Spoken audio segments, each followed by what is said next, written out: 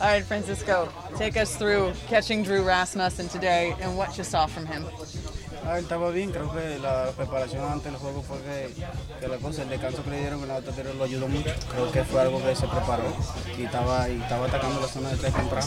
No, he looked good. You know, I think the preparation leading up to today, giving him a little longer rest time, I think he did right. I think the preparation was really well, and I think he attacked the zone well as well. What was key to his efficiency, though, because that was remarkable?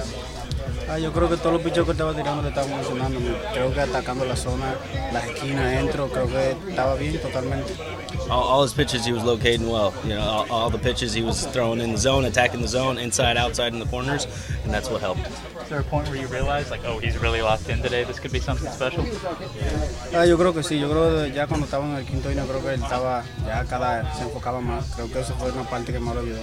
Yeah, he was right around the fifth inning. I think he was a little bit more focused, both of us, and I think that's where he was a lot more locked in. What was your reaction when Mateo hit the double to start the ninth inning? No, eso no es. Todo el mundo queremos juego perfecto, uno hitter, pero creo que pichó buen juego. A veces no es como tú quieres, pero creo que hizo buen trabajo. You know, it's hoping for the perfect game, and then you hope for the no-hitter, but he hit the ball well, and that's just part of the game, and you got to keep on going. Did you do anything different between innings? Treat him any differently? Talk to him any differently than you might have otherwise? No. Yo lo trataba, creo que lo único que hicimos diferente fue hablar durante algunos bateadores y decirle buen trabajo. ¿Ya?